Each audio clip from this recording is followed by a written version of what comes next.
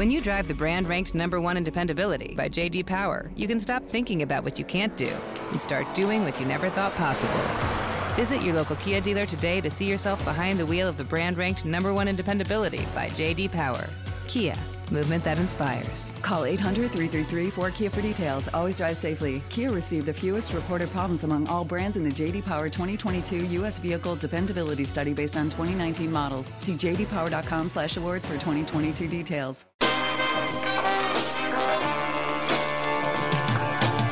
Hello and welcome to Breaking Geek Radio, the podcast, the premier flagship and international podcast de LRM Online. I'm your host, Brandon Jones. What you got that snake? What the fuck was that? It's like you were half Spanish and half Italian there. Yeah. You're like internazionale. Yeah. Say what I want. It's a me, Signor Luigi. I'm the host until I die. Are you the real voice of Mario? Are you replacing Chris Pratt? Dude, I'm really excited to have Charlie Kelly play Luigi. It's like perfect. Or Charlie Day. Charlie Kelly's the fixture. Charlie Day. Yeah, I was like, oh, okay. I was like, what? Sorry, Charlie Kelly's the. I mean, it's hard to remember sometimes, like Tracy Jordan and Tracy Morgan. What's the real last name? Which fair. One's the character's last? Because he's just Charlie on the show. Tom Cruise, Ethan Hunt, same deal. Ethan Hunt, Ethan Hawke. You know. Well, I saw. This isn't really news. I saw. It is news. I saw Ethan Hawke, Stephen Hawking. Top 10 movies of the year, according to people like voting or them tracking it or something. And is Flash coming out this year? This year, like 2021? No. Flash is not. 2022. Not unless it comes out in the next 24 hours. No, I mean, it's for next year. The ones people are most excited for. And Tom Cruise takes number 9 and number 10 with Top Gun Maverick and Mission Impossible 7. Cool. But otherwise, it's exactly what you expect. Black Panther is actually number 1. And Multiverse of Madness is actually bottom 10. Bottom 5. Bottom 5. I was like, bottom 10. Out of the 10. Out of the 10. Right. The bottom half. Right. Bottom bitch movies. Butter's bottom bitch movies.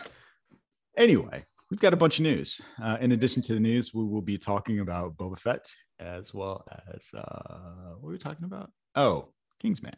So the Kingsman. The king. Strap in. The king is man. We're going on a ride. King is man.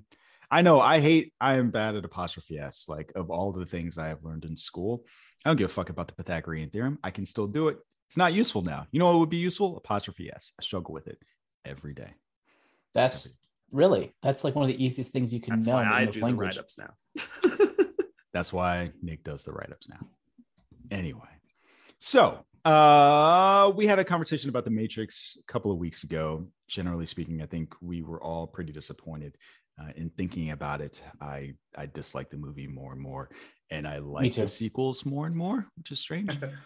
Because while I think that they were disappointing, they are not this level of parody bad. Anyway, the prequels? They're not that bad. Are you saying the prequels are not as bad as The Matrix Resurrections? Sequels. No, he meant the two sequels. Oh, sequels. I thought you said prequels. No. Oh, that's a good direction to go in. Make them all young. Make them all young. This is I'm holding in my hands the real Matrix 2 and it's Free Guy. It's not, but okay. That's the second Matrix movie. There are no other Matrix movies. Shameless. I don't think you know what the Matrix is. It's not the Matrix because there's a real world. In their real world, the real world is a computer simulation. I have one better. That humans inhabit involuntarily by the machines. That's not at all what happens. It's close enough. It makes more sense narratively than Matrix 2, 3, or 4. I should be stopping this, but I'm just going to watch you guys slug it out. Sorry. I'm done. One love. Anyway, so one of the questions I asked you guys a couple of weeks ago was whether or not you'd want to see more. The answer was a resounding no, which is good because Lana Wachowski said the same thing. So she was asked a couple of weeks ago whether or not this was going to be the start of a new trilogy. And just like the answer was no. And then she moved away and walked on, which I thought was kind of fascinating. That doesn't necessarily mean there won't be one more. Well, did she say that before or after the box office? Because I think Warner Brothers at this point is looking at like, we'll wait 10 more years and then touch it. It was before. And so the point now that you bring Warner up, Brothers agrees with her. Well, the point that you bring up kind of leads into another thing. So Resurrection's producer James McTeague talked about the fact that Warner Brothers was going to make a Matrix movie with or without Lana Wachowski. And Lana Wachowski volunteered, according to James McTeague. And so McTeague... Katniss Everdeen.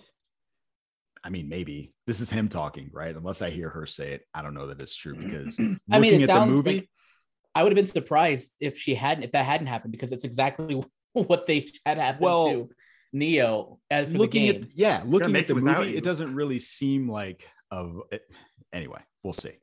But there's more to the quote. So McTeague went on to say, look, I think when you've had a franchise with as much money potential making as The Matrix, there's always talk. It's the same way with Marvel Universe repeats and turns in on itself. You have Spider-Man, Iron Man, Thor, blah, blah, blah. There's always potential to update those movies just because of the possibility of making money and telling new stories. I shouldn't say it's purely fiscal, though. But yeah, look, there were versions out there, but they hadn't landed on the right version yet. So when Lana eventually came back and said, look, I'm interested in making another Matrix movie, of course, they went with the filmmaker who was the genesis of the Matrix. Half. So that's the quote. Half the filmmaker. She was half of an architect. Or if you were to say like one is the oracle, one was the architect, then she was one or the other. Apparently they need each other like Neo and Trinity to make a good movie. Or like the architect and the oracle. To be fair, some would argue that the architect wasn't in a good Matrix movie, so there's that. Yeah, I would. He's the one of the funniest parts, though. Well, I mean, I just remember. Is it weird that if you remember the MTV intro, Scary Movie? I was thinking Scary Movie parody, where it's like, yeah, what was it? That was really. Oh, it was George Carlin. George Carlin was in the Scary Movie parody where it had him imitating the architect. He talks about Pootie Tang. Yeah, it's like just like Pootie Tang. No, but even better was before the MTV Awards, they like parody a movie, at least they used to. So they had Sean William Scott, and I can't remember who else living, within scenes of the Matrix sequels, including like the orgy and stuff. And they go to see the architect, and it's Will Ferrell, and he's just like saying things like concordantly, like he's just repeating those types of phrases. Yeah, I definitely like vis-a-vis. I guess my thinking on it is actually it's what we talked about before, and I'll just say it a little bit more expansively. I think the version of the Matrix that we got in this film was basically a therapy session that it should have been written, pushed in a drawer, and then we should have gotten the more commercially viable version of it.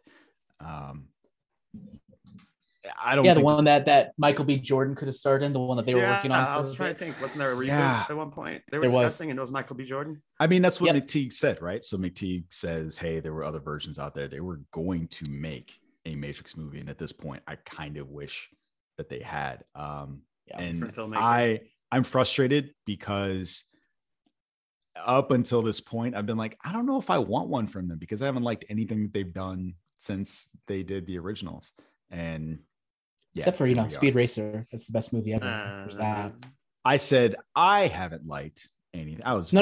You forgot about Speed Racer. I was super fucking. You forgot about Speed Racer. I knew like a goddamn meerkat, you were gonna pop out of your fucking hole and say Speed Racer. Now, what director would you want to do it? Anyone think of a director they'd want to do?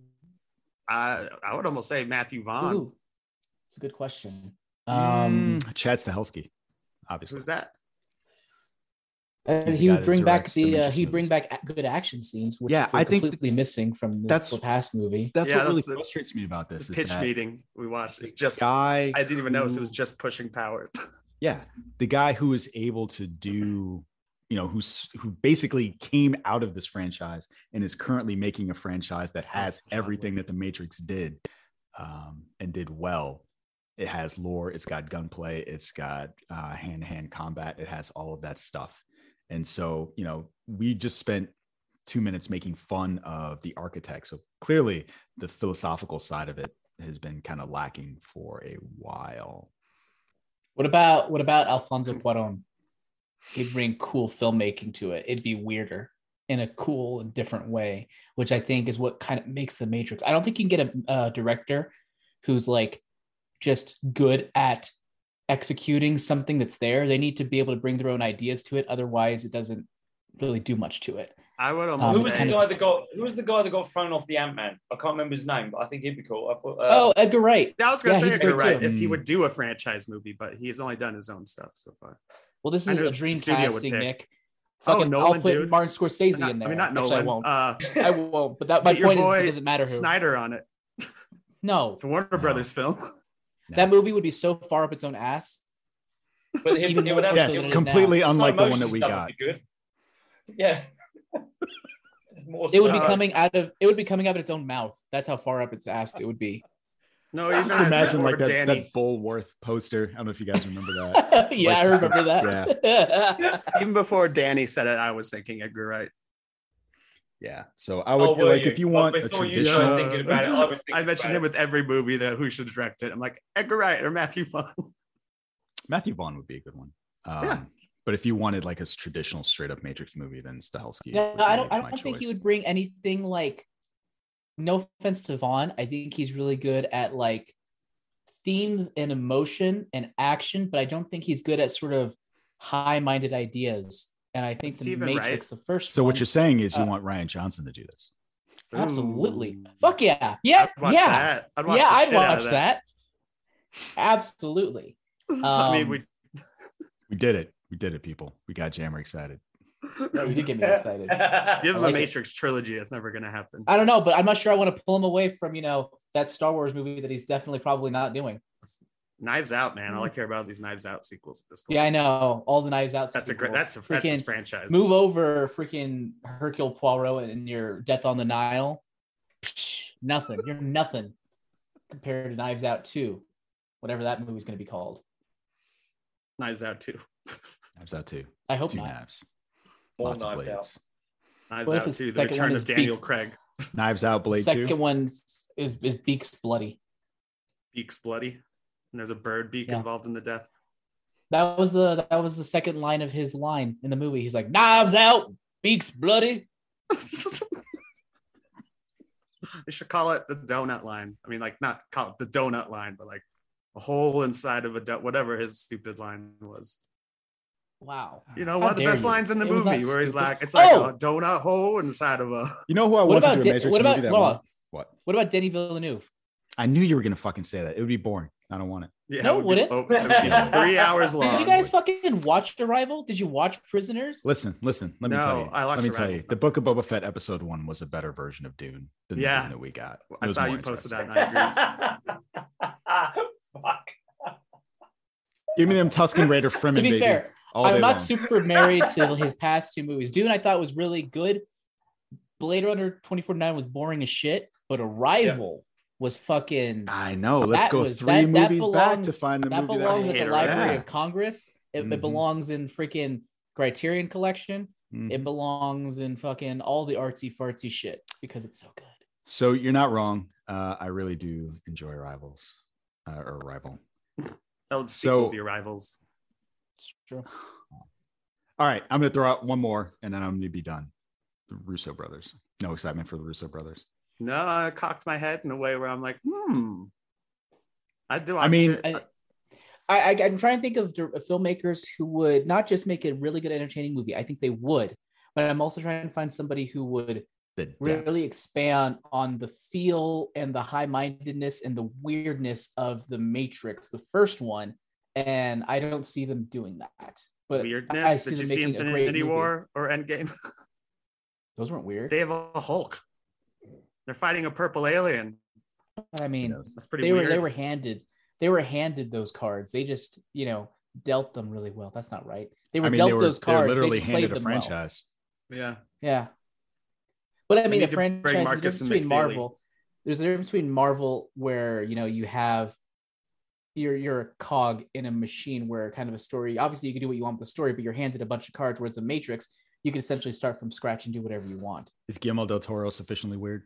Ooh, Yes. I don't think he'd do it. But that I would don't be think- awesome. but I It's don't- not but I about don't whether or think not he this- would do it. God damn it! He's a good choice. He's a really good choice. I don't, here's the thing. I don't think his filmmaking style is a good fit. And when I think of him, I think of slow and lumbering filmmaking. Blade 2? That's not slow and lumbering. Oh, but that's also like, I forgot about that movie. I I forgot need he to did watch that it movie. Sure. His I mean, pick of but his here's the thing. awesome So stuff. I know you don't like Pacific Rim, but I think Pacific Rim, I hate it. Blade 2. No. It's not about whether or not you like the movie, but it's not slow and lumbering. It's the idea that he has it within him to make one, like two, the Hellboy movies, super fucking weird, right? So you want weirdness, I you got your about weird. his franchise movies. You want your cool action, you got you some Blade shit. You want weird, look at Pan's Labyrinth. Shape of Water, Pan's Labyrinth. Even so like Hellboy is weird. All of that stuff. So I know that he can do action. I know that he can do weird. I know he can do semi-philosophical. I don't know. But I agree. Yeah, I think you're right. I think he'd be good. Have we done it? Have we won? Can we move on from this topic? Yeah. I think we've won. Yeah. Yes. You know who else won? Motherfucking Spider-Man. So Spider-Man has beat Rogue One and Dark Knight at the domestic box office as of right now, as of what is today's date, December 30th, with $536 million domestically. It is now Sony's highest grossing movie. And that's kind of a big deal. Says Amy Pascal. Thank you, Feige. Thank you, Kevin. Nah, I'm fairly certain that she thinks she did it. So yeah, we've seen some really huge movies come out. Around this time, Christmas time, we've got a bunch of Star Wars movie, but apparently this is just gonna blow them all out of the water. And it's interesting that we're moving on from The Matrix to talk about this, because did we know at the time that The Matrix was being beat by Sing 2? I think we all saw it in ourselves. But here's the thing. I don't want to talk. I said it. I love Sing. Sing is my. Yeah, I'm happy it's doing well. I haven't seen it. I'll watch it when it comes out, on streaming or whatever. But I fucking love Sing.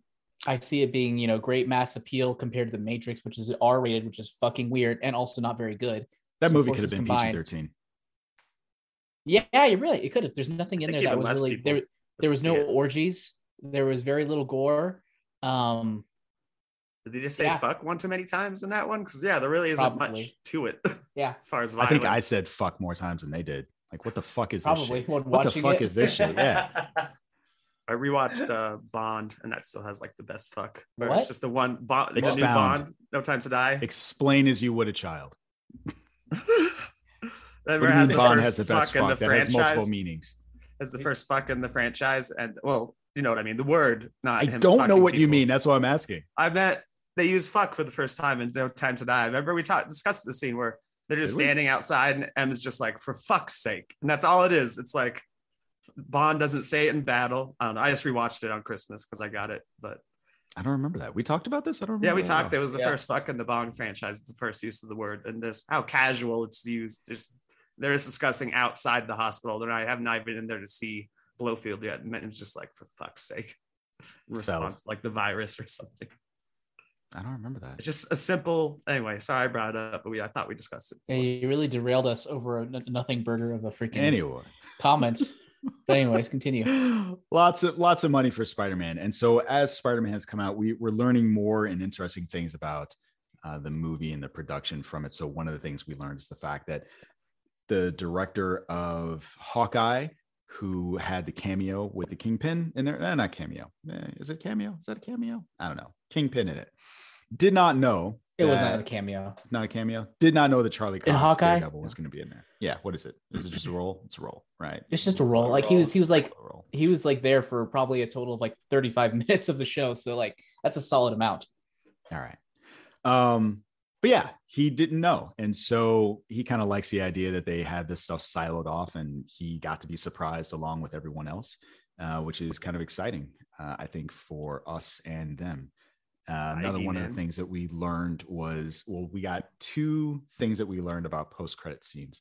So the first, that the writers were talking about a potential post-credit scene starring Tobey Maguire and Andrew Garfield.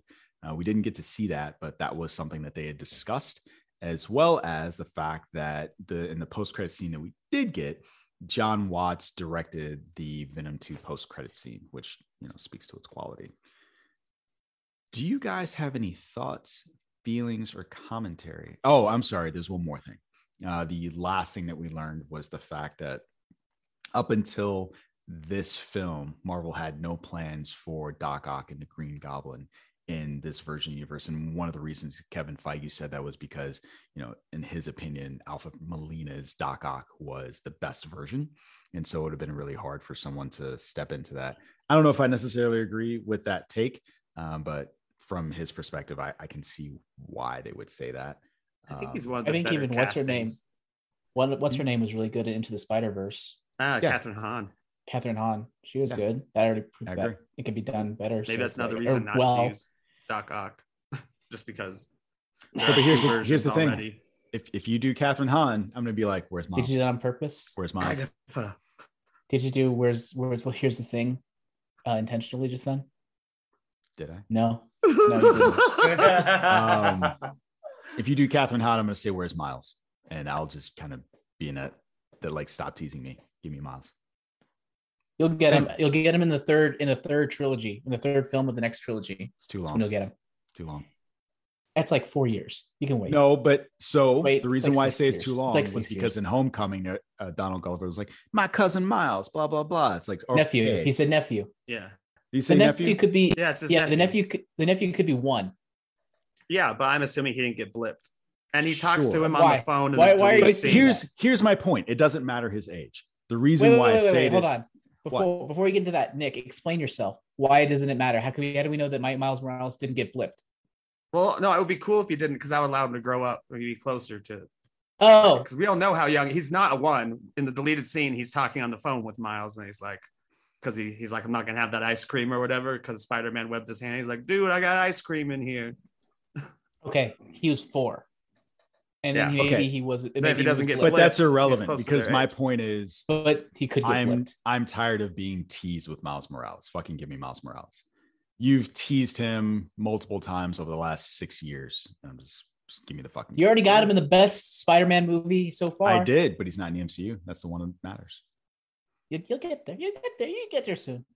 I know, separate but equal. I get it, Jammer. I see how it is. Can we just remember that he's not just black? He's also separately but equally Latino. So there's that. So, sure. So I don't understand why you fight me on this. I'm not fight. I want to see him. That's not what it sounds like. It's gonna happen. You'll get it eventually. I think we'll get him in the first. Be patient. The fourth movie. Deliberate speed. I don't want the fucking fourth movie. I want to break now. Right now. You just said the next movie is the fourth movie. That's what I'm talking about. Oh, so maybe when he doesn't, Peter Parker doesn't know anybody. He's just upset it hasn't happened already. He just wants it now. He wants it to exist outside of the movie. I don't think that I would care as much had they not teased it multiple times at this point. Yeah, what if the next one is called Sony decision? It's called Spider-Man: Miles from Home. I know. I've seen that joke. Miles Morales. I'll take Is that a joke? I thought it was being fucking. I mean, I've seen someone else has written that. I'm like, clever, but hopefully they're not using home in the title anymore. We'll see. Why? Any other thoughts, feelings about any of that Spider-Man news? I found it really interesting that John Watts That's awesome. Directed the Tom Hardy. Why? Tell me why. I don't know. I know that happens all the time in the MCU, where the director of the next movie will, or like any movie, will do the post-credit scene, especially like, Taika Waititi did the Thor scene, even though it's partially a clip from the movie. But it's interesting because, I mean, even when that scene happens, you're like, oh, Sony did this. Maybe they didn't even get permission from Marvel. So it's interesting to see that was the plan all along. And that to a point where I would almost assume Andy Serkis would have directed both those post-credit sequences just because he was already working with Tom Hardy. It's interesting that John Watts showed up for Venom and then did him again in No Way Home. Okay. John Watts showed up for Venom. What does that mean? No, John Watts directed the post-credit scene for both of them. In Venom 2? Venom 2, yeah. And I would say I would have been less surprised if Serkis did it for both of them. Pause. Hold off. You're gonna need to start from square one and explain, because I feel like you're filling information in your head and you're not letting us in on it. So you're saying that John Watts directed the post-credit scene in Venom 2. Yes, which was already said by Jonesy as part of this news story. Yeah. No, you didn't say that. Oh. No, you filled it in your head. Anyway, so that was a news story this week too. Okay, so John Watts also did the post-credit scene for Venom, for Spider-Man with Venom. Yes, and he did the post-credit scene on Venom 2. Yeah, we've been through that part of the conversation. I get that. That's all. So now that we know the news, what was your opinion about it regarding the news now that that's been established? gave my opinion before the news. Can't they like play it in reverse? Yep, you scoop. That's just interesting. I didn't expect that. That Marvel, a Marvel Sony director, like Marvel Studios, did a film that wasn't technically Marvel Studios yet or MCU. Got it. I would have assumed they shot that stuff with Circus during when they shot Venom too. Like he would have shot both those scenes. I mean, I guess it would have made sense though, since he did do the scenes with the post-credit scene, that he probably did them at the same time as each other.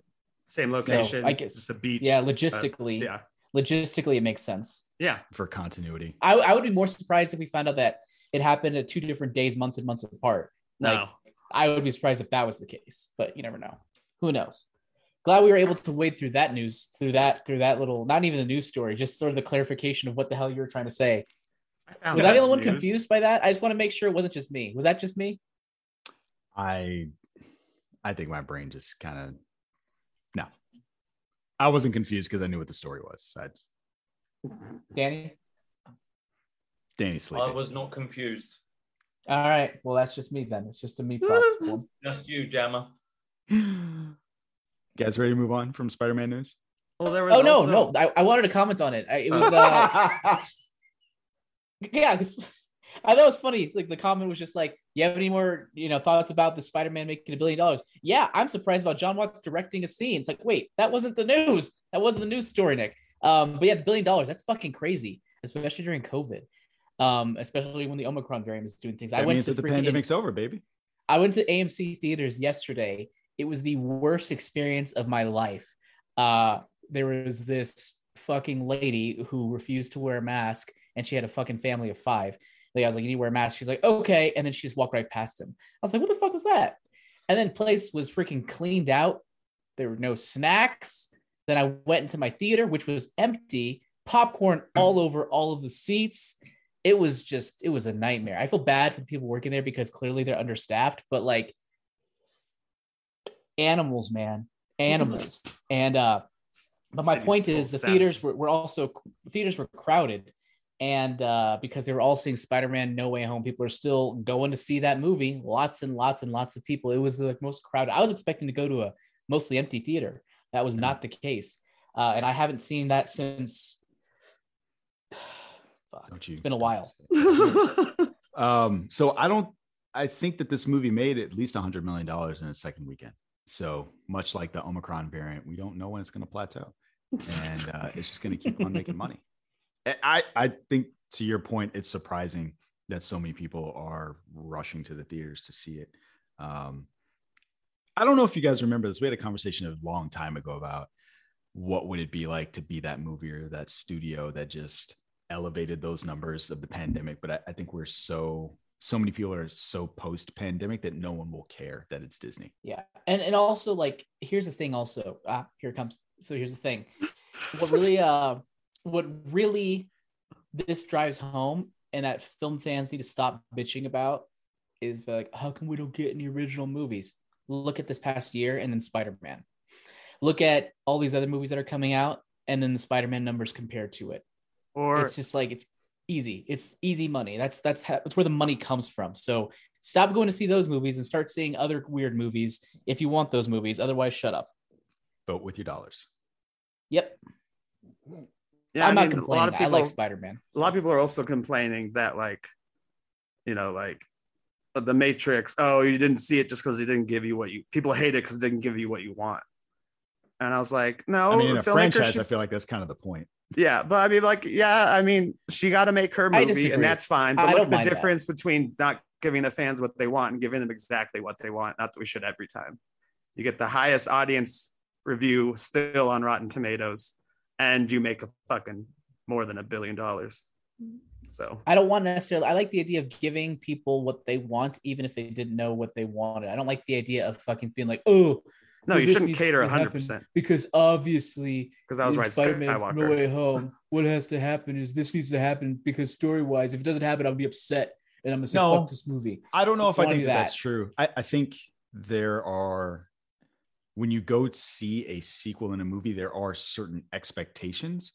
And what you're saying is, like, it's all right to deviate from those expectations a little bit. I agree with that.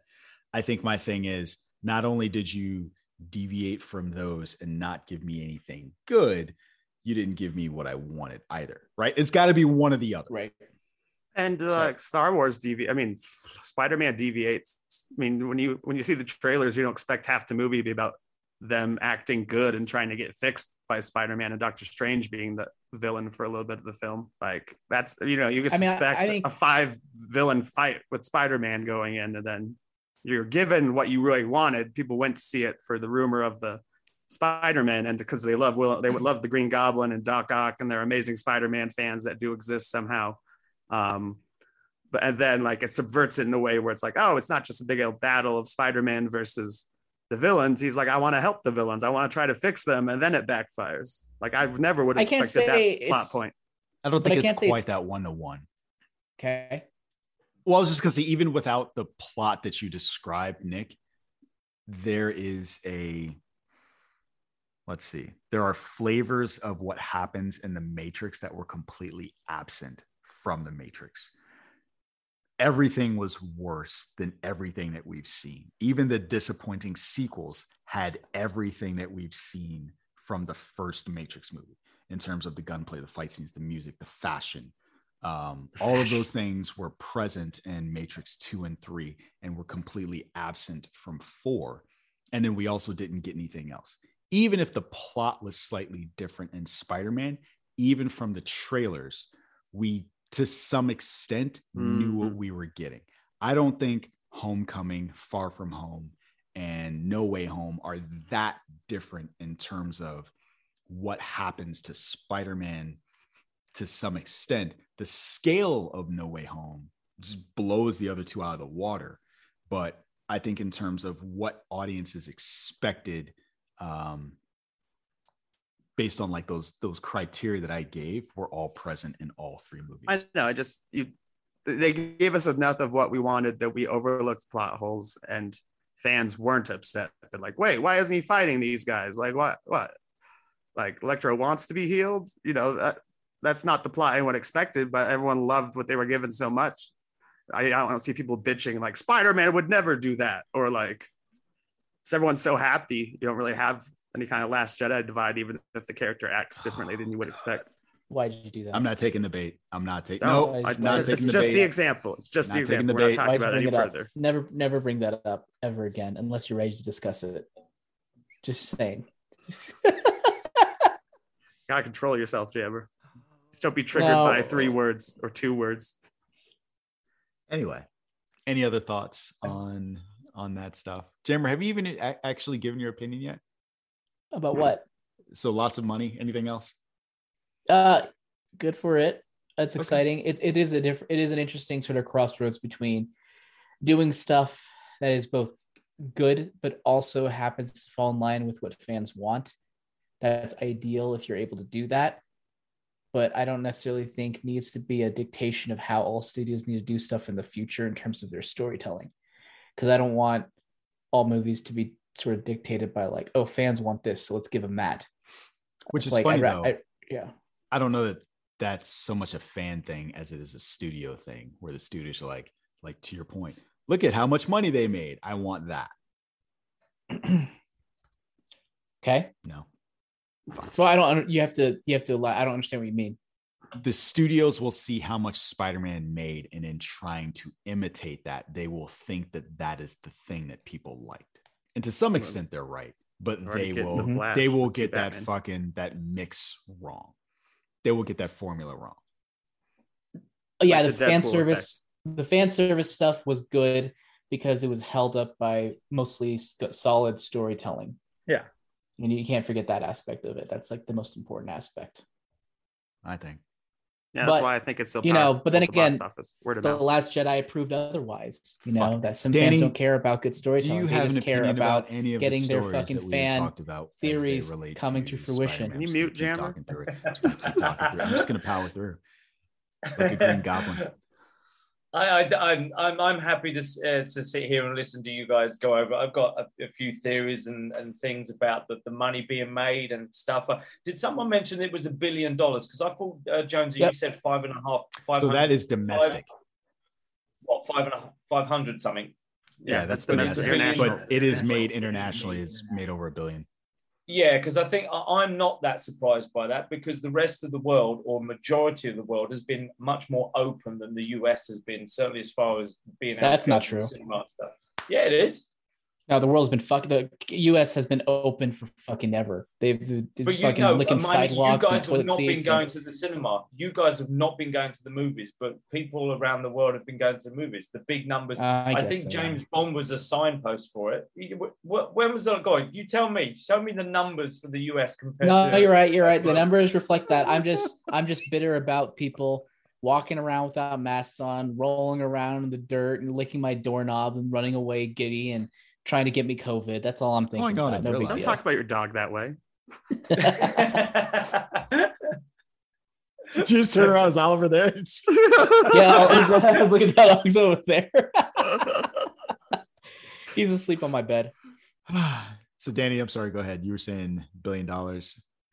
Yeah, so I'm not surprised by the big numbers. I think James Bond opened the doors for us, because a lot of people were happy to go to see the big screen again. And I think that showed that things were a little bit better. So when Spider-Man came out, a lot more people were happy to go and see it. Plus, it was all those great things that you guys have just been discussing. So I don't think it's Disney as such that has made the everyone wants to go back to the movies. I think it's been a slow burn. And those films that haven't been, should we say, the films that show the stuff that people want, like the Disney Marvel films, I think those other films did pave the way, but they weren't as popular money-wise because they were kind of like a more niche market. Not everybody wants to watch James Bond. Certainly not everybody wants to watch. What are you talking about? Everybody on this podcast loved Eternals. Well, this is true, but it's all been like a gradient leaning up to this big movie that this one is. I was hoping that this was going to pave the way. This new variant of the thing that we cannot talk about, otherwise the podcast will be shut down, might affect things. But we're on the way up now. We've got those big films next year that Nick mentioned earlier, the top 10. And I think all of those have got a chance to be in 500 million plus next year. I think you're optimistic, given Omicron's happening, and who knows what that's going to bring. I mean, Omicron is happening right now, and Spider-Man just throwing this $1 billion in your face. But it is Spider-Man. It's the biggest Marvel character in sort of one of the biggest culminations since Endgame, and I think it's the exception. I don't think this is going to be the new normal. I think this is going to be the exception for at least this next 6 months. Well, I mean, Batman's going to be. I bet Batman can make $1 billion. Not as fast. Yep, me too. Yeah, I think it depends on Multiverse of Madness. What, PG-15 or restricted? I think that's going to be higher. 13 here. There's no way they're doing an R Batman. They tried that. It'll be a 15, right? We do 13, so PG-13. Yeah. 13. Oh, really? Yeah. Okay. We have 13. Yeah, we don't give a shit what the 13-year-olds do. You're a teenager now. Okay, fair enough. You're a man now. But I do think that will be 750 plus. Yeah. Yeah, I think that's a safe bet. I will say that depending on quality. Mm-hmm. And also depending on first week with the word of mouth. Other variants as well. How those things pan out. What kind of variants? COVID variants, of course. That's what I'm talking about. I do think variant should be the word of the year. Doesn't Webster pick a word of the year because it both applies to Loki and COVID? I'm like, when I hear that the word variant, I still think Loki before I think COVID. Even if it's a COVID story on NPR. Was Karen of the word 2020's word of the year? Maybe. If it wasn't. Name. What if they call the next variant Loki? After the Loki variant. Loki. Do it for the fans. I don't know if the CDC well, is the god of mischief, and he's certainly pissing people off. I don't know. We'll see. You guys ready to move on? Yeah. What's next, John? 2021 already has a word of the year. It's vaccine. Vaccine? What's 2021? Are there any front runners? That's what I'm saying. 2021 is vaccine. Yeah, I know they've already picked it. That's lame. That's lame. I agree with Nick. It definitely should be variant. Anyway, moving on, we've got some non-Marvel, non-DC news, but it relates to superheroes anyway. Dwayne "The Rock" Johnson responded to Vin Diesel's chiding with regard to his return to the Fast and Furious franchise. So when he was doing an interview with CNN, Dwayne Johnson said, "I told Diesel directly that I would not be returning to the franchise. I was firm yet cordial with my words and said that I would always be supportive of the cast and always root for the franchise to be successful, but there was no chance that I would return. He went on to say, Vin's recent public post was an example of his manipulation. I didn't like that he brought up his children in the post, as well as Paul Walker's death. Leave them out of it. We had spoken months ago about this and came to a clear understanding. All I have to say is me and The Rock see eye to eye. Yeah, that's exactly what we said. 5 feet taller than me. Yeah. Yeah, I was about to make the same joke. Were you? Great minds. Yeah. I'm going to throw it to you guys first. Go ahead. Let me hear things. I mean, it's I don't exactly think anyone what on we this podcast discussed. disagrees. Yeah. Yeah. Like we said, that was how it felt when it happened. Yeah, it just felt so icky. I'm surprised it just took like The Rock that long to come back and be like, "Hey, Well, don't I'm you just do that happy shit." he said it. Yeah, me too. Well, he didn't come back. It's just he was out there promoting his existence. They and probably then asked he him just about what probably about asked Fast him. 10? Yeah. How's your buddy Exactly. Vin? Hey, look, Exactly. we ain't buddies. We're family. Yeah. And I think that just speaks to the difference between the two of them, right? So there was not a need on The Rock's part to come out there and say, fuck you. Yeah. How could you do that? And he waited until the opportunity was there to voice his opinion about it. But yeah, I agree with him 100%. All of what Vin Diesel said in that initial post sounded very icky to me. I did not care for it. So yeah. Yeah. Good on you, Rock. We agree. Good on you, Rock. Good on your Rock. Yeah, Rock. Yeah. Guys, ready to move on? Yeah. Let's talk some of the top 10 most pirated shows of 2021. So there's a report by Torrent Freak Foundation. They're one of the folks that talk about this. And so they have a list of the top 10 shows that were pirated in 2021. And so I was going to do a countdown and slap it. That would sound terrible to somebody. So at number 10, we've got Amazon's Wheel of Time. Number 9, Netflix's Arcane. At 8, Cartoon Network Rick and Morty. Number 7, Apple TV Plus's Foundation. Number 6, Disney Plus's What If. Number 5, Disney Plus's Hawkeye. Number 4, Falcon and Winter Soldier from Disney Plus. Number 3, The Witcher from Netflix. Number 2, Loki from Disney Plus. And number 1, WandaVision from Disney Plus. And Disney is people are still fucking out here. People still complaining that like people aren't putting original movies. This fucking pirate list proves people don't give a shit about original properties. I'm sorry. I don't know if Even I when think it's that, free. so when you say original property, Arcane, right? That's one. That's not an original property though. It's based off a video game that It's based lots on and a lots of video people game. play. I But mean, even if that's that's the case, that's one. That's one of 10. It's the most original of all of them. I mean, but here's the thing. If I'm stealing Hawkeye, I have to know what's going on in Falcon and Winter Soldier and Loki and WandaVision. It's a package deal, baby. It makes more sense. I agree with you. I'm with you. I'm in favor of these big blockbuster things. I like them. I'm talking to those people who hate them. Rick and Morty's complain about original. them. So 8 and 9. That's So long Rick and Morty's run not at original. this point. No, it's not. That's a long running show. That's not an original thing. It's a long It running was show. original. Yeah, now That's like it's saying a known quantity. that's a stupid. No, that's dumb. It's like saying, What? oh, Friends is in its 8th season. That's an original thing. It's like, no, it's fucking Friends. It's been around for 8 seasons. Completely It's its different. own it's franchise. an original property, though. Yeah, it's its own franchise. It's No, but It's I'm not even agreeing with Marvel's Jammer when I its say own that. property. But this late in Rick and Marvel is its own Morty, property. yeah, Fucking that doesn't mean anything. it's also part of the pop culture zeitgeist. Disagree. If in it a was the big first way. season, I would agree. But it's like 4 or 5 seasons deep and pop culture deep. It's not an original property anymore. So Foundation, no. I don't even know. That's based on- what on a that book. is. Yeah. It's based on Asimov. Wheel of book. Time's book, right? Yes. So you're saying that if it's based on anything, doesn't count. If it has an existing fan base, it doesn't count. Okay. Interesting. Well, the question is, Disney Plus is one of the cheapest streaming services. Are these people who are like, I hate giant corporations, I'm sticking it to Disney?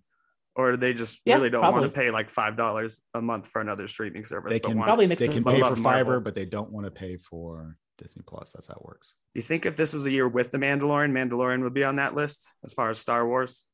We didn't have a Probably. Star Wars show this year Probably. except for Visions. We'll probably see Book of Boba Fett soon rise to that list. Yeah, next year's list. Yeah. But actually, so I'm about to kind of eat my words because speaking on the same subject, movies, the top torrented movies for this past week. Okay. The week ending December 27th. Number 1, Matrix. Number 2, Spider-Man. Number 3, Resident Evil, Welcome to Raccoon City, which I didn't even realize was out. Number 4, Venom 2. Number 5, Don't Look Up. Number 6, No Time to Die. Number 7, Encanto. Number 8, Dune. Number 9, The Last Duel is on the list. Oh, Ridley Scott's getting some love, right? I think that's original, right? If I'm not mistaken, that's not based on anything. I thought it was based on a true story, which makes it original. Yeah, I think it's original. I don't know if this story has an existing fan base. I don't know. No, it doesn't. But apparently, I'm a big fan of this. I'm a big fan of Ben Affleck's look in that movie. There you go. That's one of the reasons why I'm not sure about watching. I'm like, I don't know if I could watch this and take those guys seriously as not, in a modern movie. It's hard for me. But anyways, an original slipped in. What was number 10, Gemma? Shang-Chi. Oh, okay. Some of those surprised me just because, Don't Look Up surprises me because Netflix is the one that everyone does seem to have. You know, not anymore. This is changing in dynamic. Yeah, the winds have changed. Good movie, by the way. I watched Don't Look Up. At what's it called? The market share of streaming services. I'm wondering what this year looks like compared to like 3 years ago. Yeah, and this would be the time to find out, right? With between 2020 and 2021, with so many people being at home, not at work, and all of that stuff, and having this as like their primary source of entertainment, not going to the movie theater. People are definitely voting with their dollars, so it would be interesting to see what they're spending there. Let's see it. So according to TV Technology, and this is in the US only, so this is skewed obviously to North America, 27% is Netflix. Yeah. 21% is Amazon Prime. 14% is cheating. Disney Plus. It is kind of cheating. I agree with people get it for other reasons and never watch the shows. Yeah. Yep. Like there are people until like the last 24 months didn't know that it included videos. Yeah. Hulu is 13%. HBO Max is 10%. Apple TV Plus 4%. Showtime 2%. Other services 9%. That's right. Paramount Plus. Get fucked. I love Paramount Plus. So to Paramount be fair, Plus and Peacock are all part of that 9%. Do you like Paramount Plus or do you just like Star Trek? Oh, I watch a lot of other shows on there. But yeah, Star Trek's by far the best thing they have. Yeah. I've watched a lot of comedies that went straight there. Like, I don't know. I've watched a few shows. I really want to watch Mayor of Easton or whatever it's called, the Jeremy Renner, like, mob show. I'm kind of surprised sorry, go ahead. Oh, well, I'm going to go ahead and, nope, this is the wrong graph. Sorry, I pulled it's music subscription. So while you're looking for the right graph, I'm kind of surprised that it's only 27% for Netflix because there is a synergy between Disney Plus and the MCU and Netflix that we didn't talk about in the show. And it was the fact that between Charlie Cox appearing in this last Spider-Man movie and the Kingpin being in Hawkeye, it pushed Daredevil to the top 10 on Netflix. Symbiotic relationship. That's right. Not the bad kind. No. Synergy. Not the lethal protector kind. Not the lethal protector kind. So Netflix. Okay. So it looks like getting some contradictory information here, but I think it's because this is a different time, blah, blah, blah. Okay. So last year it was at 29%. So it went down a bit. Netflix's market share. What ate its market share? Can you tell? Probably Disney Plus, based on that time. Oh, I don't know if I could tell. I don't know if they know where they went, but they just know what they are. Well, what you should be able to see is what existed last year. And I'm getting some shitty information here. So it's and I'm also getting from two separate sources where I'm going to articles from like 2018 and then articles from 2021. So it's like I can't really look at them directly unless I were to have done this in advance and be prepared, which I wasn't. So let's move on.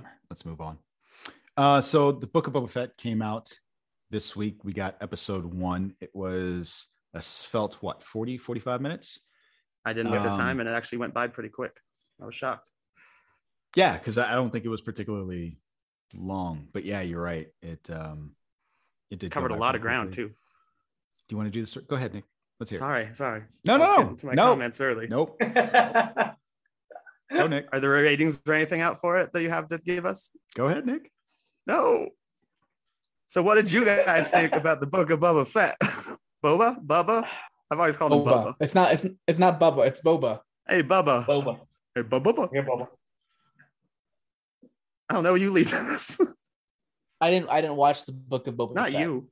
So there's my contribution to the Okay. conversation. Actually, you know what? I think it could have been better. Fuck yeah. You could say that about anything. I think even I have no Spider-Man No idea. Way Home could have been better. But he'd be right this time.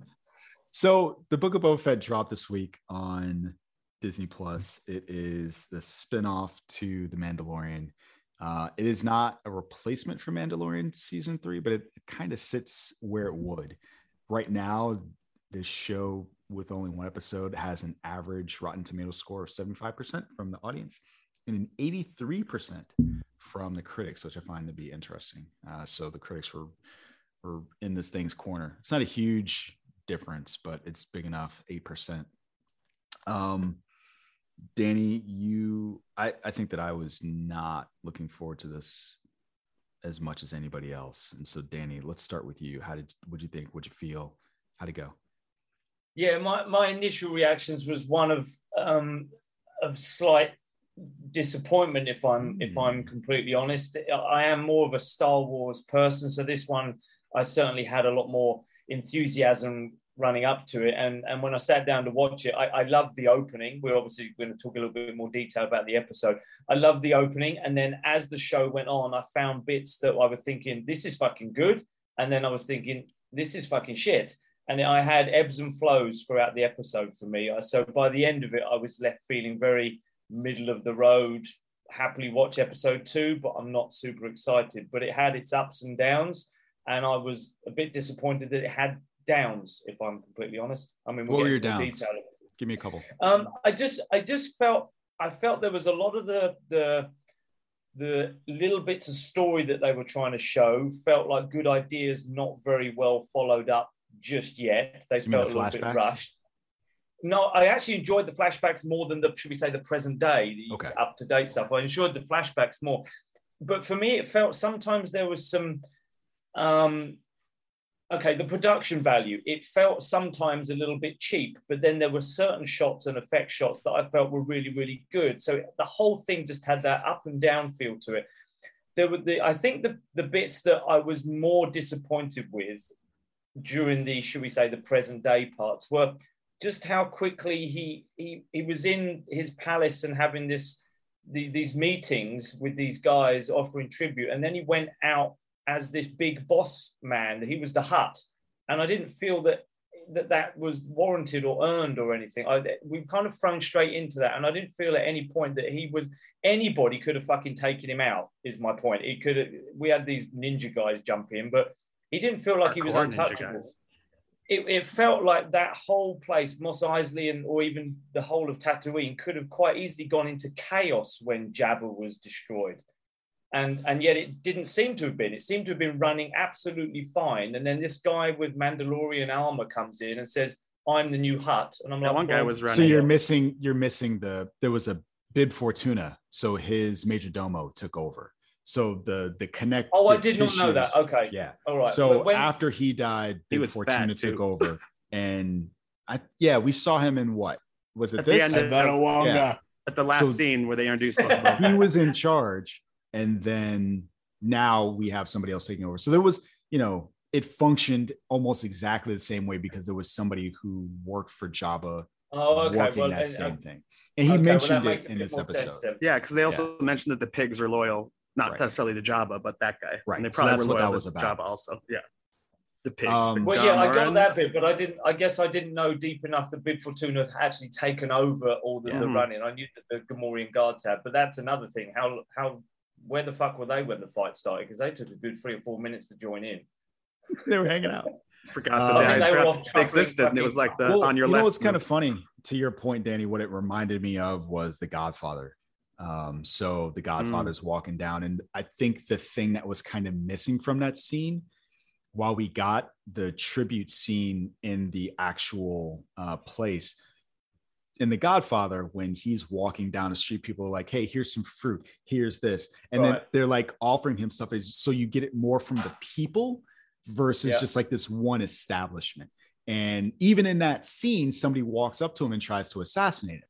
And so I agree with you only to the extent that someone easily could have taken him out, because, you know, I think that's kind of the point. And that's what happens in The Godfather. What I found was missing from that part was getting the community involved and understanding and respect. Like no one seemed to care when he walked by. Yeah. We get it in the palace and we get it in this, I don't know what it was, gambling hall, whatever you want to call it. Pleasure. But nowhere in between. And I think that in between part is where the story, it felt lacking for me, so I could feel that he was as big a boss as he was supposed to be. Okay, yeah, and I didn't know that Bib Fortuna had taken over to it either. So, well, yeah, so that was why it felt flat to me there. That I appreciate you guys filling me in on that. So that makes a bit more sense that it wasn't complete fucking chaos there, which it could have quite easily been with a, should we say, that would have been a hole in the community, right? There would have been factions and criminals fighting each other. So that makes a bit more sense. But it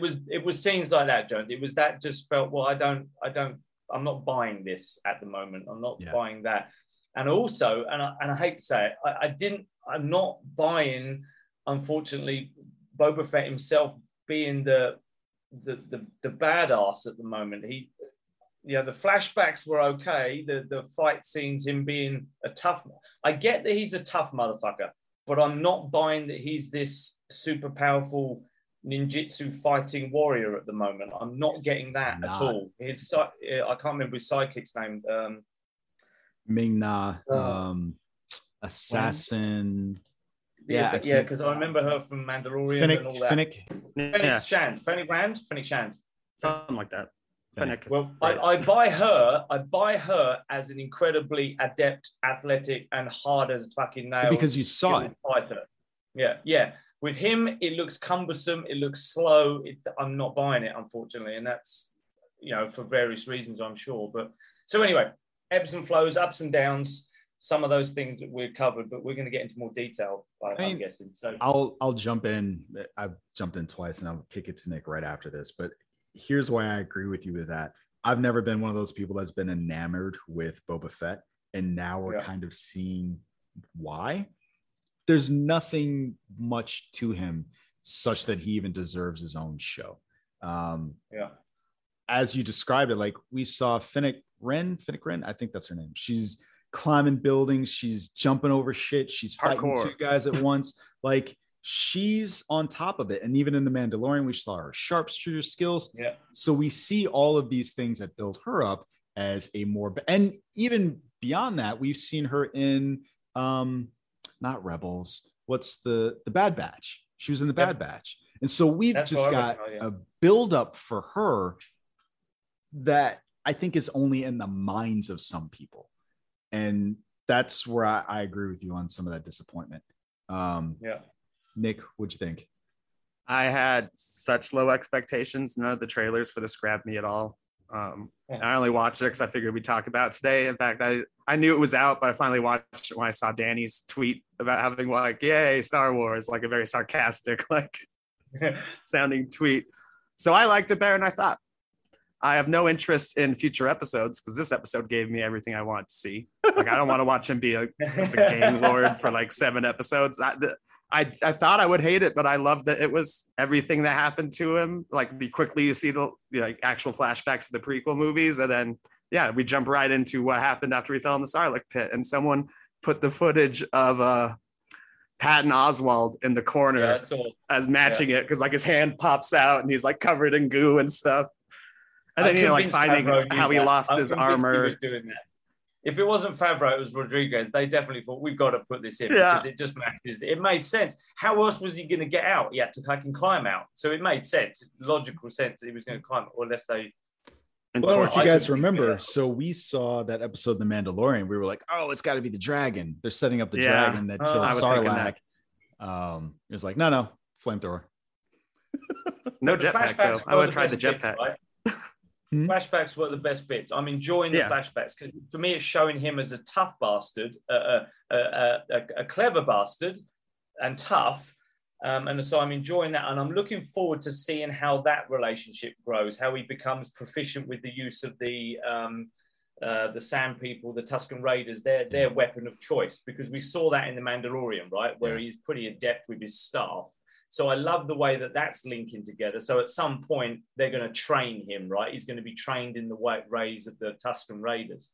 I'm enjoying that a lot. I'm looking forward to that next week more, the flashbacks, than I am. They'll keep doing. They probably will, because it seems to be a plot in the past they're probably doing, because what was that scene? The kid showed them the little village being raided because it was humans doing it, and they were like spray painting the Tusken Raider logo on it. So they're going to deal with. It's just like they actually dealt with that in episode 1 of The Mandalorian season 2. But I think we'll be seeing more of that. They kind of dealt with it in A New Hope, baby. Right? Yeah. But that was, we're now finally seeing a huge, besides between The Mandalorian and this, we're learning a lot more about Tusken Raiders, which I think is pretty cool. Like their language, the dogs are back from The Mandalorian. And like they're digging for those water things that are like just a few inches under the sand. You don't need to fucking dig. You kick them over. The kid dumping it in the dog's mouth. That's like, I just want some water. Well, it'll be interesting if they kind of rewrite the narrative of the Tusken Raiders, right? So at this point, none of the attacks that we've seen by Tusken Raiders have been done by Tusken Raiders. It's always humans pretending to be Tusken Raiders, which I think is a very interesting. Pot racing. They were just shooting them for some reason. That's not like, so here's my and the attack on Luke. So here's my take on both of those. Oh, on Luke. Are you talking about? What I think is happening is there's a territorial thing there. I think that there is a space that you stay out of. And as long as you aren't there, you are fine. And so the idea of them going out to these villages and killing Beru and Uncle Owen, or going out to this dude's house, like that's not what they do. They attack people who encroach on their territory, which is different to me. And so very much cowboys and Indians in quotes. And so it's interesting. The savages and the very specific, like what is their code? And so I like how it's being developed over these years. And so Danny, what you brought up about, seeing those flashbacks, my biggest laugh of the episode was when the kid comes running in with the head. Yeah. And then the Tusken Raider gives him the water. And like, I love that scene. It's like, I know that fucking kid didn't do that. He doesn't look at it. He doesn't do anything. He just like hands him the water. Like, thanks for saving this fucking knucklehead kid. For me, I thought the episode was good enough. And it was moments like that, because it came right at the end, that made me want to see more of that. The present day storyline, I guess. But I am more interested in seeing that develop and seeing what happens there. But we'll see. Go ahead. I was going to say the last thing I'm interested in seeing is how this leads into The Mandalorian season 3, which we're getting next year. My most cynical point is just, it's more of a jokey insult than an actual insult. I tweeted it where it's like, what? Like, why even bother doing parkour in movies after Casino Royale? That was the best parkour scene I've still ever seen in my life. And there's character in that scene too. They established the difference between him and the terrorist. The terrorist like jumps over a wall, and Daniel Craig runs right through it. And this, because it was pretty cool parkour in this. But I was like, why do people even try anymore? Casino Royale crushed it. Crushed the parkour game. Yeah. Because also the terrorist was played by the creator of parkour. So that's cool. I think my highlight of the show, Jonesy, just before we move on to the movie, I'm guessing, were the few little nods and winks to the things we know, the little bit of fan service, but the remix of the song that we're all familiar with, Cantina theme song. First thing I was listening to was that they're playing that song, and they've just played it in the blue guys there. Kind of way. Yeah, I just love that. That was great. A meme where it was the blue guy, and then they put the Return of the King like title card under it. Well, it's actually the different band, because the band that played it, that's Cy Snootles. That's the band from Jabba's Palace. Yeah. But the original band was, I forget the name of it now, no, from the original. Well, that was a different town too.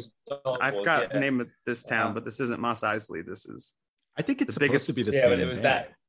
It was that. Yeah, I think it is too. I was always thinking it was the same band, but it was the original band had all the same looking band members, right? They were all of the same species. Looks anyway, like they joined forces with Jabba's band. Yeah, I like anyway, that was it. Okay. So we'll see what happens. Jammer, have any of our rantings enticed you to watch The Mandalorian? I mean, I'm gonna watch it anyway. Or not The Mandalorian, Boba Fett, jeez. I know what you meant, but Mandalorian 2.5. Don't give me any slack. It didn't persuade me or dissuade me. Either way. Okay. All right. Good. Good. I was gonna watch it because it's Star Wars and it's not animated, therefore I'll probably watch it. So to be clear, nothing against animation. I just don't like what Star Wars animation. I agree with you. Oh, I know you know. Stuff. I'm just talking about people who are listening, and it's the first introduction. They're like, "Oh fuck, this guy hates animation." Well, that's not if anyone's ever animation. listened to the show, they know that you're the most pro animation. I'm saying if they haven't, I'm covering my ass on that. Because when you said that, even I balked at first. I'm like, oh, he means Star Wars animation. Yeah, I don't like any of their animated shows. I've tried. I hate them all. Except for Visions, I just don't like them all. Yeah, Visions, but that was also hit or miss. Okay, I still need to watch that. So what? You won't like it.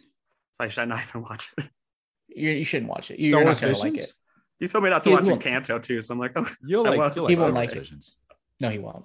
I guarantee he won't like. I think he will like. I think he will like parts of it. You know what? Let's do the Nick Dahl challenge. Watch the first episode. And are they just like 10 minutes long? Yeah, it's super short. But they vary too, right? It's like I like some of the Animatrix. I didn't like all of the Animatrix. They vary in length. Some of them you will like, some of them you will not. Yeah, that's why I figure I'll watch them all and I'll like maybe one or two or three. Now I'm getting more skeptical based on what Jammer said. So, I mean, I just don't think. I got nothing. I'm done. Okay. All right. Moving on. Moving on. The King's Man came out this past week. It has a 6.8 out of 10 on IMDb. It's got a 42% on Rotten Tomatoes from the critics and a 78% from the audience. I think that's a fascinating split. Yeah, me too. Fuck. Yeah.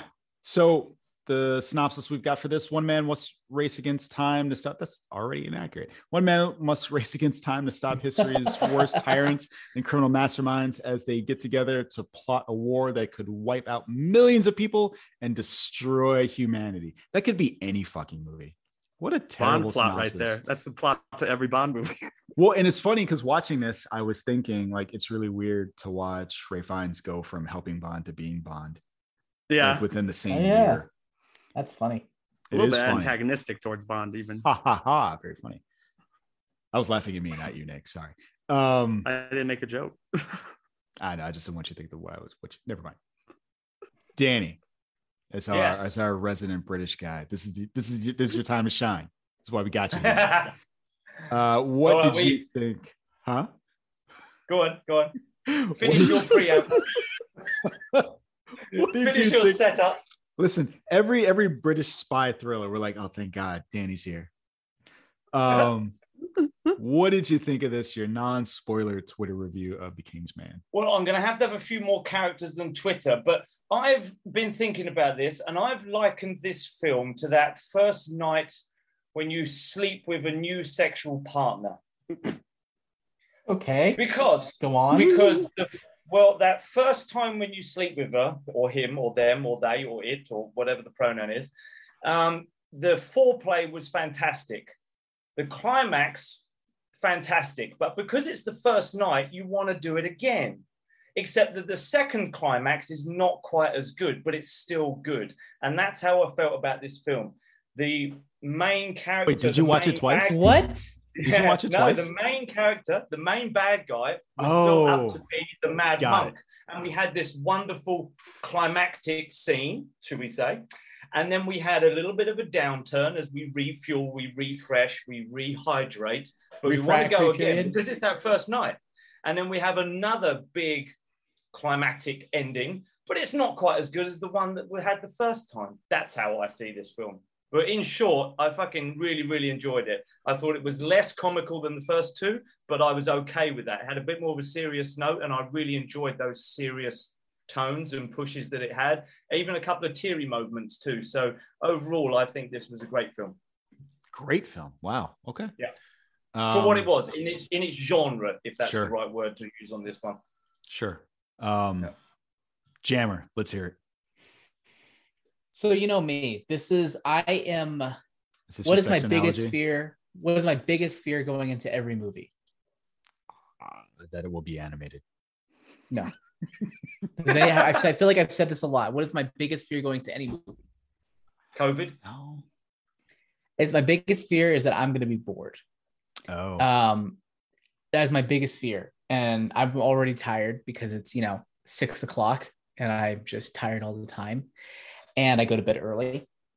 And we did an interview with one of the camera operators. What was it? 2 years ago at this point? It's been a while. Christopher Cowan Clark, who's a great guy. He also did the UALA YouTube series. You should definitely check those out. And he told us something interesting that I don't think is accurate after watching the movie. But he talked about how this was like Kingsman going for more of an Oscar type feel, which is why I got a little worried. That's what he said. That's what he said. I agree. I don't know. I actually, true. Isn't that what he said? I actually do agree. You agree with him? So not necessarily in terms of execution, but in terms of who they brought into the movie and the scale. I do agree from that perspective. And if I put myself in his mind, I can see why he would say that. Like, and the action is more grounded and less pulpy, but it's still genre. It's still like James Bond status. It's not Oscar status. I mean, here's part of what I think. When you get Ralph Fiennes, one of the things that I think are The Constant Gardener or Quiz Show, The English Patient, right? Like Oscar caliber. So just from your leading man, you're kind of, and he's not known for, he's not Liam Neeson. Well, I was going to say he's not Liam Neeson where he's just like doing action movies out his ass. And so I think if you just look at from a casting perspective and the scale of the movie, you could be convinced of that. Okay. Well, regardless, because of this statement and because of the trailers, well, I've been excited. I've been worried like, oh God, is this going to be all serious and boring? I was worried it would be serious and boring. And I think it was not serious and boring. You said it was not? Correct. It was not serious and boring. Here it has its serious. Here's the thing. It's not to the thing. It's not serious. It is emotional and it has stakes where it needs to be and it's serious where it needs to be. But overall, I would say it is not a serious movie. It still has that tongue-in-cheek Kingsman vibe, but it's kind of dialed back a smidge, so it's a little more grounded. A little less cartoony, but it still has that flavor there. No weird sexual jokes. Right. And the weird sexual jokes, that was just like, it's still there in some capacity. So my biggest fear, going back to what I said, was being bored. I was not bored. I was very entertained throughout the entire movie. I had lots of fun watching it. I went through sort of a whirlwind of emotions on various ways. There's a certain part of the movie that had a huge what the fuck from me.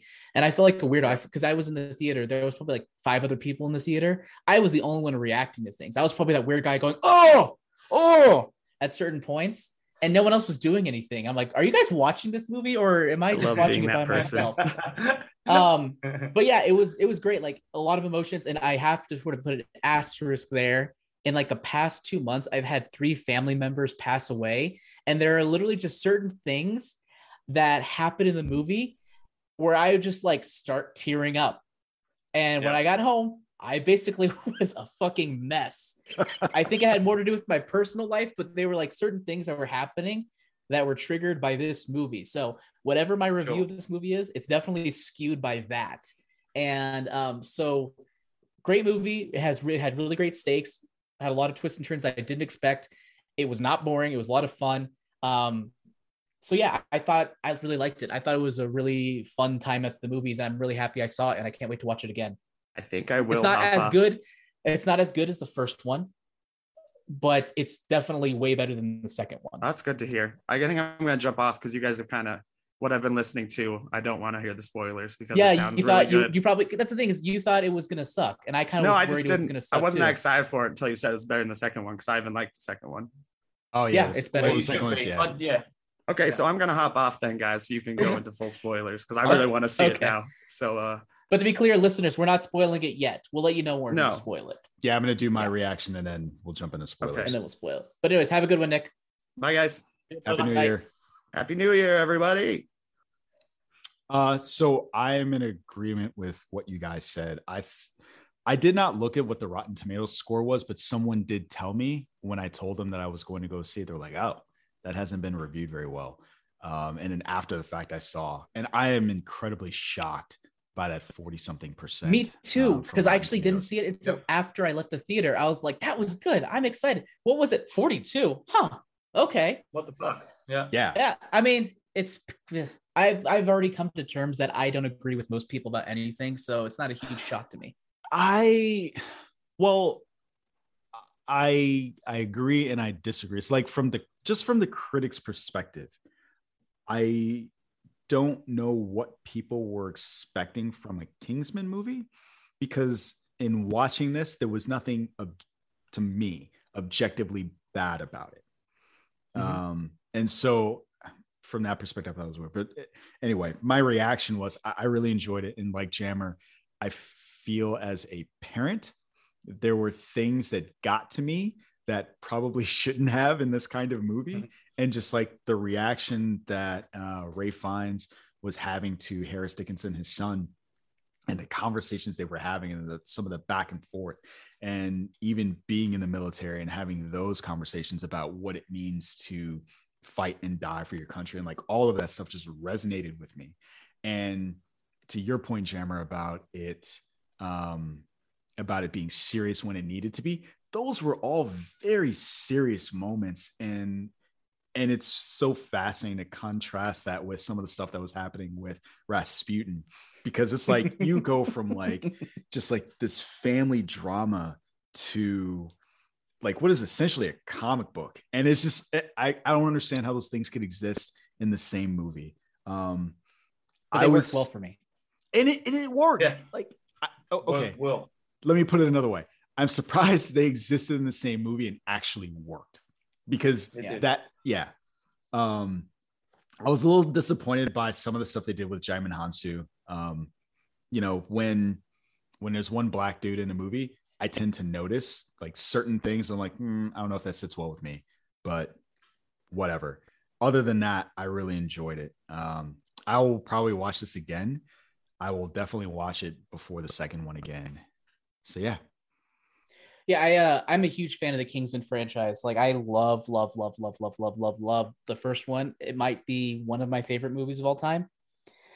And the second one was disappointing, but like I'm still kind of, attracted to that love of the first one. But this one, I think definitely not on par with the first one, but still has a lot of those elements that I think are good. Has a much stronger emotional through line than the second one. And it has a bit more restraint that I think helps a lot. I got the feeling. Sorry, Jonesy. So I was going to say, I think, so you guys want to jump in the spoilers so you can talk freely?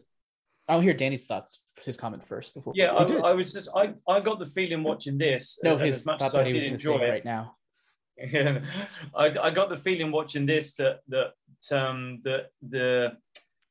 there was a lot more maturity about the making of the film, that some of the criticism about the second film was taken on board, and then there was current events and a look at the world and what's happened in it, and all these things seem to just temper the focus of the film, which is why there was a less tongue-in-cheek slapstick, cock and fart jokes in this one, and it was the serious bits were done really well, but it kept the elements of the Kingsman that we like, the little slight slow motion, the quirky camera angles occasionally, the comic book character, even in Rasputin, was still toned down enough for him to be taken as a mad evil guy rather than just a comic book crazy nonsense guy. So I think all of the elements just seem to be a bit more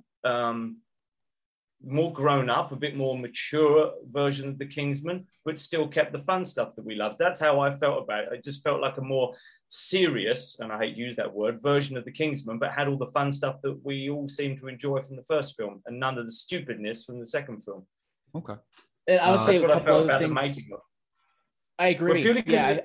The action, sorry, Jammer, just one last thing. I love how he directs the action. I want every fucking movie that has some sort of sword fight, gunfight, action piece in it to learn how to frame the action, to choreograph the action, and how to put the action in the camera so you know what the fuck is going on. I love watching the action in these films because I know what's going on. They look like they're actually clashing swords. They look like they're actually punching and kicking each other. And it's not the quick edit nonsense that everyone seems to want to do at the moment. And so that, from my perspective, means that I really enjoyed the action set pieces.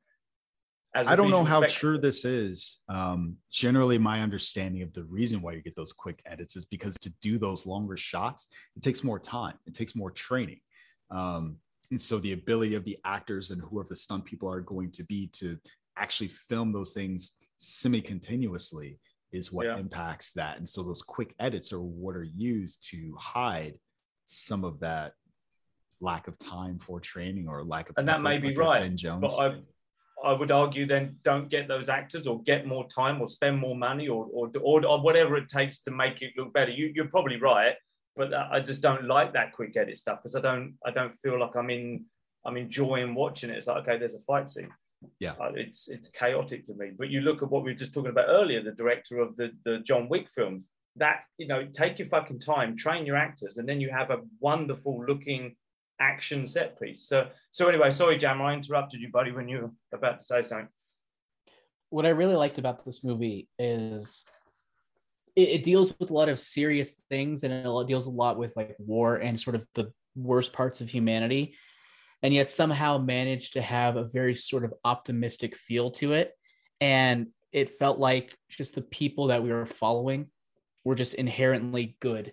And, obviously I feel like I'm pretty pessimistic about people these days, given everything that's going on, but I still manage to really love it when we can tell stories that really highlight those good attributes about people and the best part of them, even among the worst part of us. And I think this movie really did that well. Yeah, I think it's a good takeaway.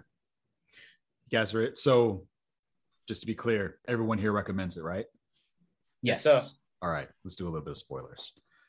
I think for me, some of the things that worked incredibly well was like the build up to the son's death. So when Conrad died, you felt it. And one of the criticisms I saw was like, they did not think that those two worked well together. I thought that they worked very well together. Oh, the father and son, you mean? Yeah. The two actors? Yes. So Duke of Oxford and his son, Conrad.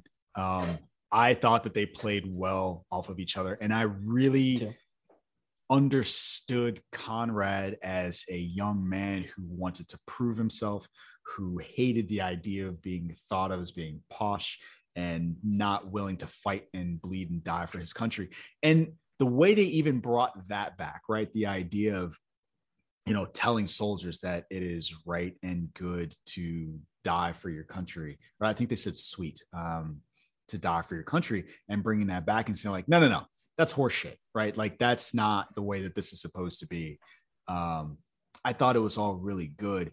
And what I liked that this movie did again with that moment was his death wasn't in saving that guy's life. It was completely unnecessary and senseless, as many deaths in war are. And so for me, that just resonated so hard. And what hurt watching it was they told him the same bullshit about, your son was killed in action. Didn't tell him what actually happened, because he just would have flown into a rage. And that felt so real and so true.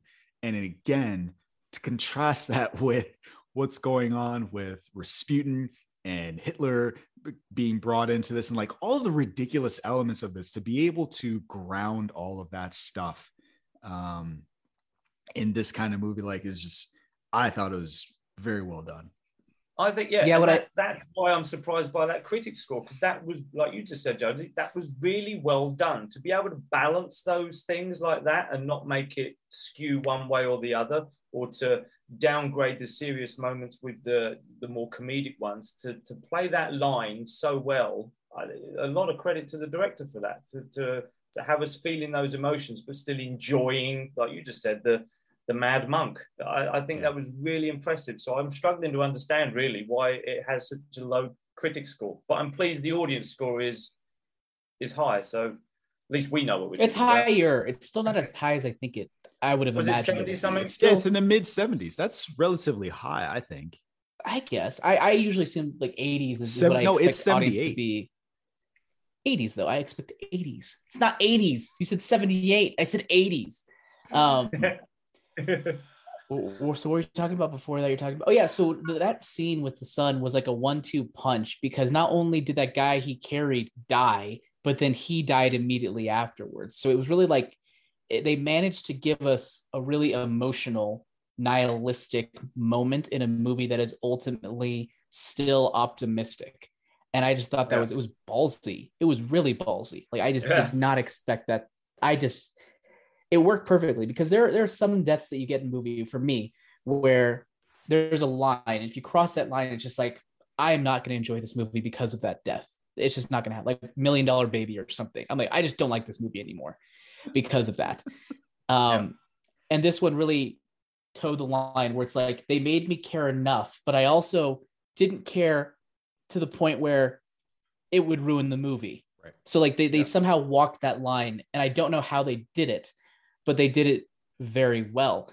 And I guess that can go to the criticism almost of the main character of the son, who I think he and Ray Fiennes worked together well, but at the same time, and I feel bad saying this, the son wasn't necessarily the most charismatic and memorable actor. No. And I don't know if that was intentional or if that's just sort of his nature. But I remember even watching, I'm thinking, he's kind of bland.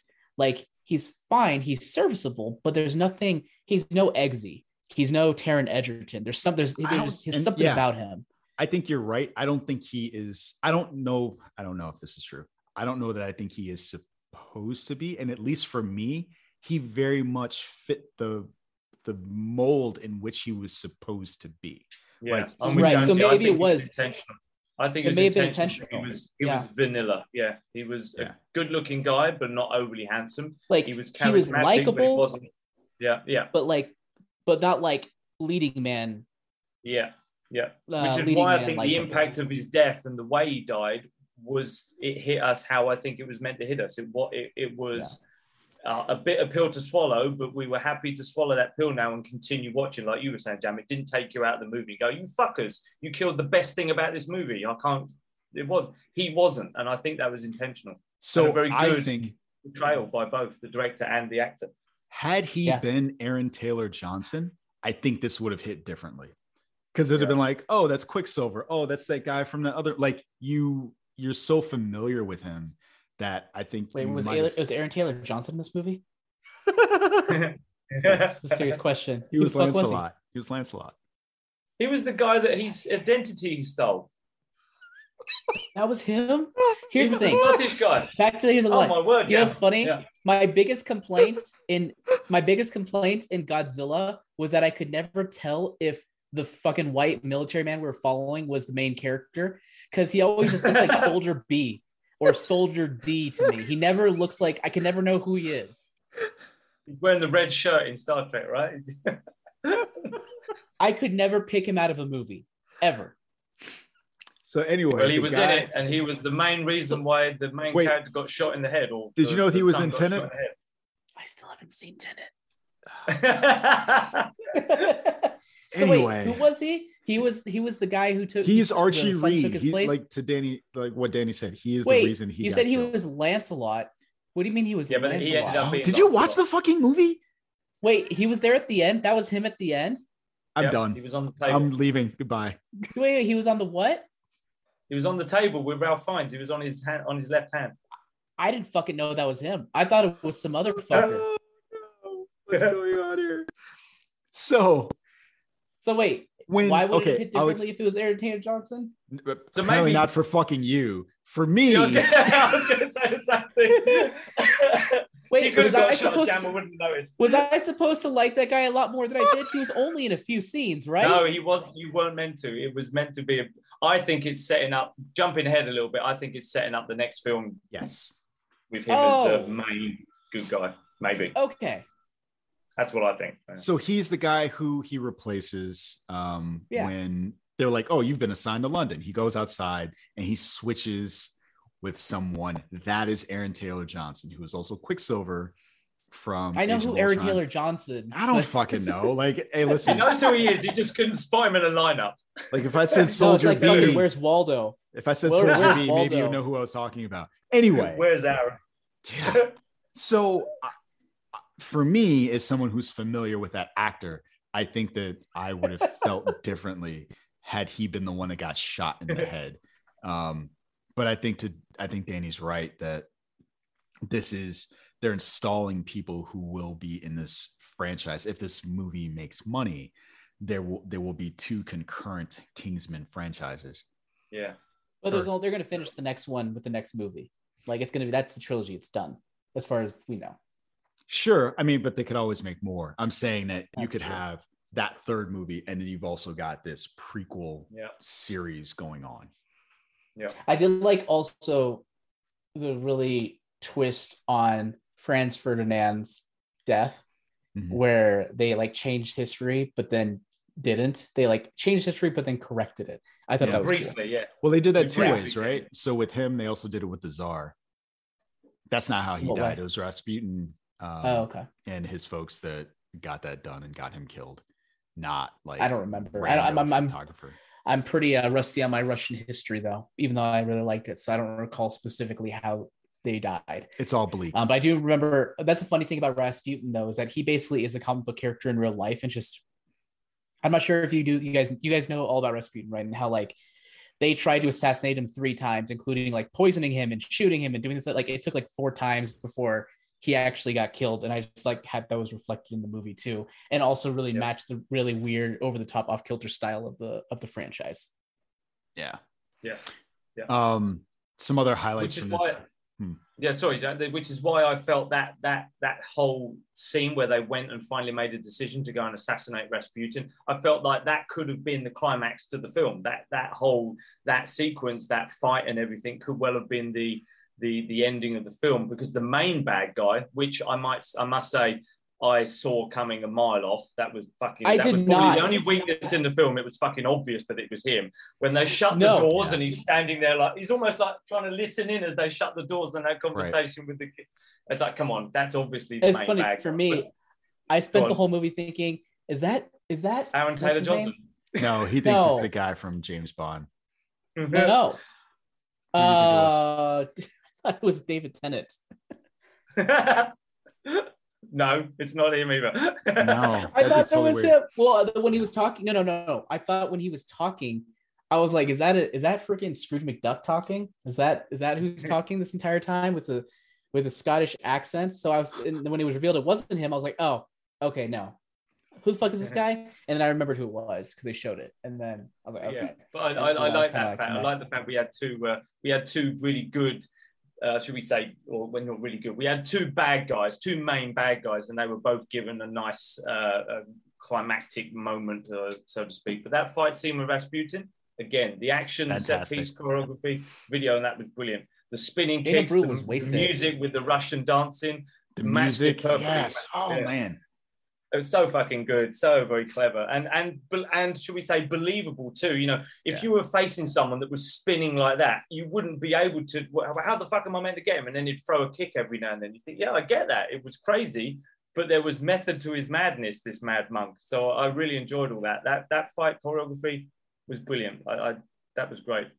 I remember. So it's when watching that scene when they burst into the room, and the music keyed up. I was like, what the fuck is happening now? And then like, I was just sucked in almost immediately because you saw what they were doing and it just worked on multiple levels. That was a great fight scene. You know who it's weird? Matthew Good sounded like Robert Carlyle. I thought that was really weird. How much he sounded like him.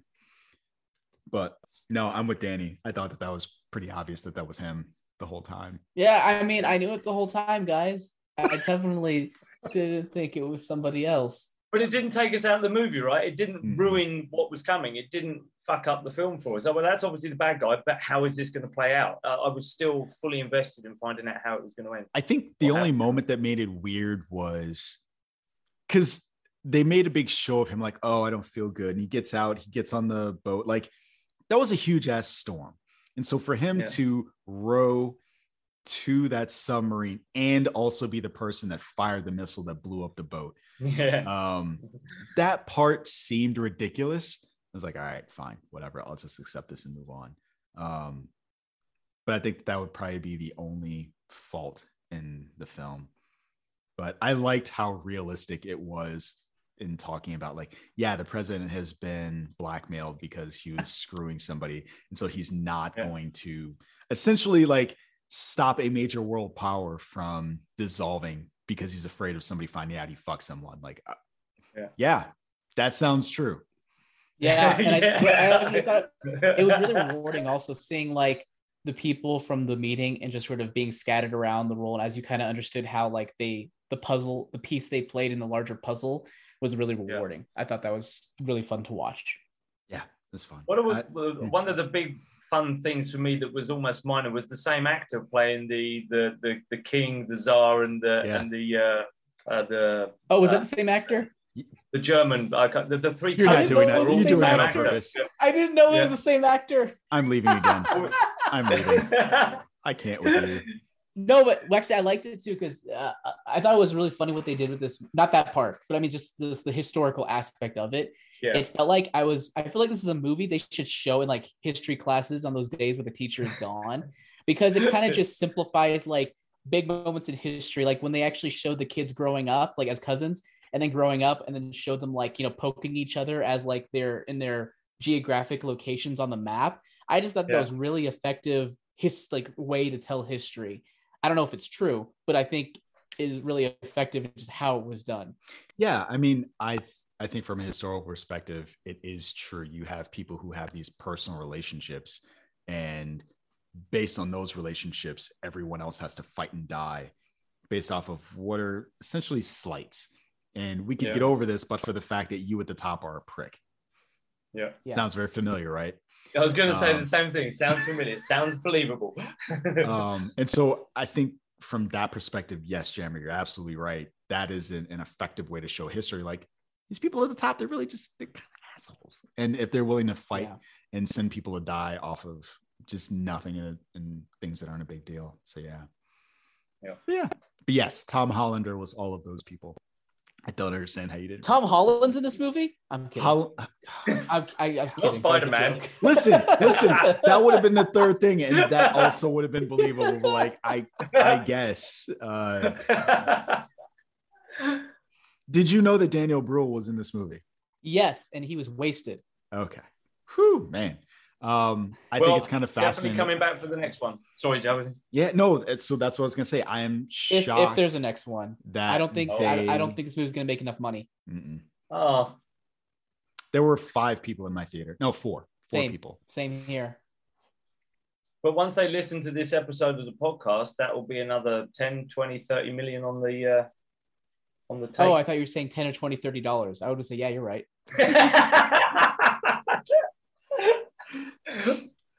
We've got more listeners than that, I think, Jammer. We do. But, you know, we're not going to hit with all of them. It's true. It's true. These people are like, one of these guys loves The Last Jedi, and the other ones, you know, like other movies that I don't like. Yeah. But yeah, I really enjoyed this film. I think if you are a fan of the first Kingsman, you should definitely see them. Even though, again, this is a very different movie. And I think it's far more serious. Me personally, I think I like it better than the first one. Yeah, I would put this one over the first one because for me, Ray Fiennes was just very good in this. And I really, really enjoy the relationship between him and his son. That really helped me enjoy this movie probably more than I would a standard action film. And I get that they kind of were going for the same thing as the first Kingsman, where Eggsy and what was his character's name? Yeah, Harry. Thank you. They were going for that same father-son dynamic kind of. It just it did not hit the same way that this did. So and it did, and I think the that scene when he was told that his son had died, I think the fact that they got on so well made that scene even more powerful, because you truly felt that they were connected, and he was genuinely distraught. And that's one of those moments where I think the cameraman guy, I forget his name, I apologize, that you guys interviewed, if he was there that day and was seeing shots like that and filming scenes like that, even when Gemma Arterton was in there as well and came in, and I think that you could look at that. If you look at that scene, if you look at how they all portrayed in those certain scenes, you would think, yeah, someone should be getting a nod for their acting ability at this moment, because that was really fucking good. Yeah. Then there was the other stuff that maybe isn't Oscar worthy, but that's certainly the portrayal in the more serious moments means that if you're not sure about watching this because you didn't like The Kingsman, you should watch this film anyway, because it's a different type of film. So, which is why, Jonesy, I think maybe you're putting this one above the first one, because I think they're different, right? Even though they're in the same. They're like cooked using the same broth, but different ingredients. And there you go. So this is not a knock on the first one. I really enjoyed the first one. I like this one a little bit more. Didn't like the second one at all. Yeah, the second one was very, very disappointing. Bantha Poodoo. That's my new rating system. Bantha Poodoo. Bantha Poodoo. We rate everything on the Star Wars scale. That's right. Everything from what is it? I don't know. We'll workshop this. We'll figure something out. Jammer, final thoughts on the film? I've already given mine. I really liked it. For me, not as memorable as fun as the first one, but if it's great in its own way. I highly recommend it if you do like the first one. This is definitely a worthier follow-up than the second movie was. So highly recommended for those of you who like that and like fun action movies. All right. You guys got anything else? Anything you would like to impart to the dear listener this holiday season before we sign off for the last time this year? Yeah, one last thing. We produced a James Bond video documentary. You should go check it out. It will be in the write-up, and in the show notes we'll have a link to that YouTube video. And there's also going to be like a little teaser at the end of this that Jonesy or Nick, whoever's editing this, is going to throw into it. And it's good. It's about the long and arduous war for like the rights of James Bond and how it affected the franchise and everything beyond that, and even impacted things like Spider-Man and the MCU and all that stuff long term. It's really interesting. Okay, looking forward to it. I've already seen it. I really enjoyed it, and I think you will too. Other than that, dear listener, if you like what you heard, do all the socials, like, rate, comment, subscribe, share. We would definitely appreciate it. Also, LRM Online has other great content for your listening pleasure. If you're listening to us on iTunes or Spotify, be sure to jump on there and let us know what you think of the show. Also, we have a Discord. Jump on the Discord. Let us know what you think about Book of Boba Fett or Kingsman. Folks, as always, thanks for listening, and we will catch you on the next one in 2022. Hasta lasagna. Don't get any on you. Mission. And a happy new year. Was that using the melody of 12 Days of Christmas? No. Would you like it to? I mean, you basically just did it. It's fine. That's fine. Well, like, and a happy year. That must be because I've still got the festive Christmas spirit within me. Good for you. Otherwise known as Jack Daniels.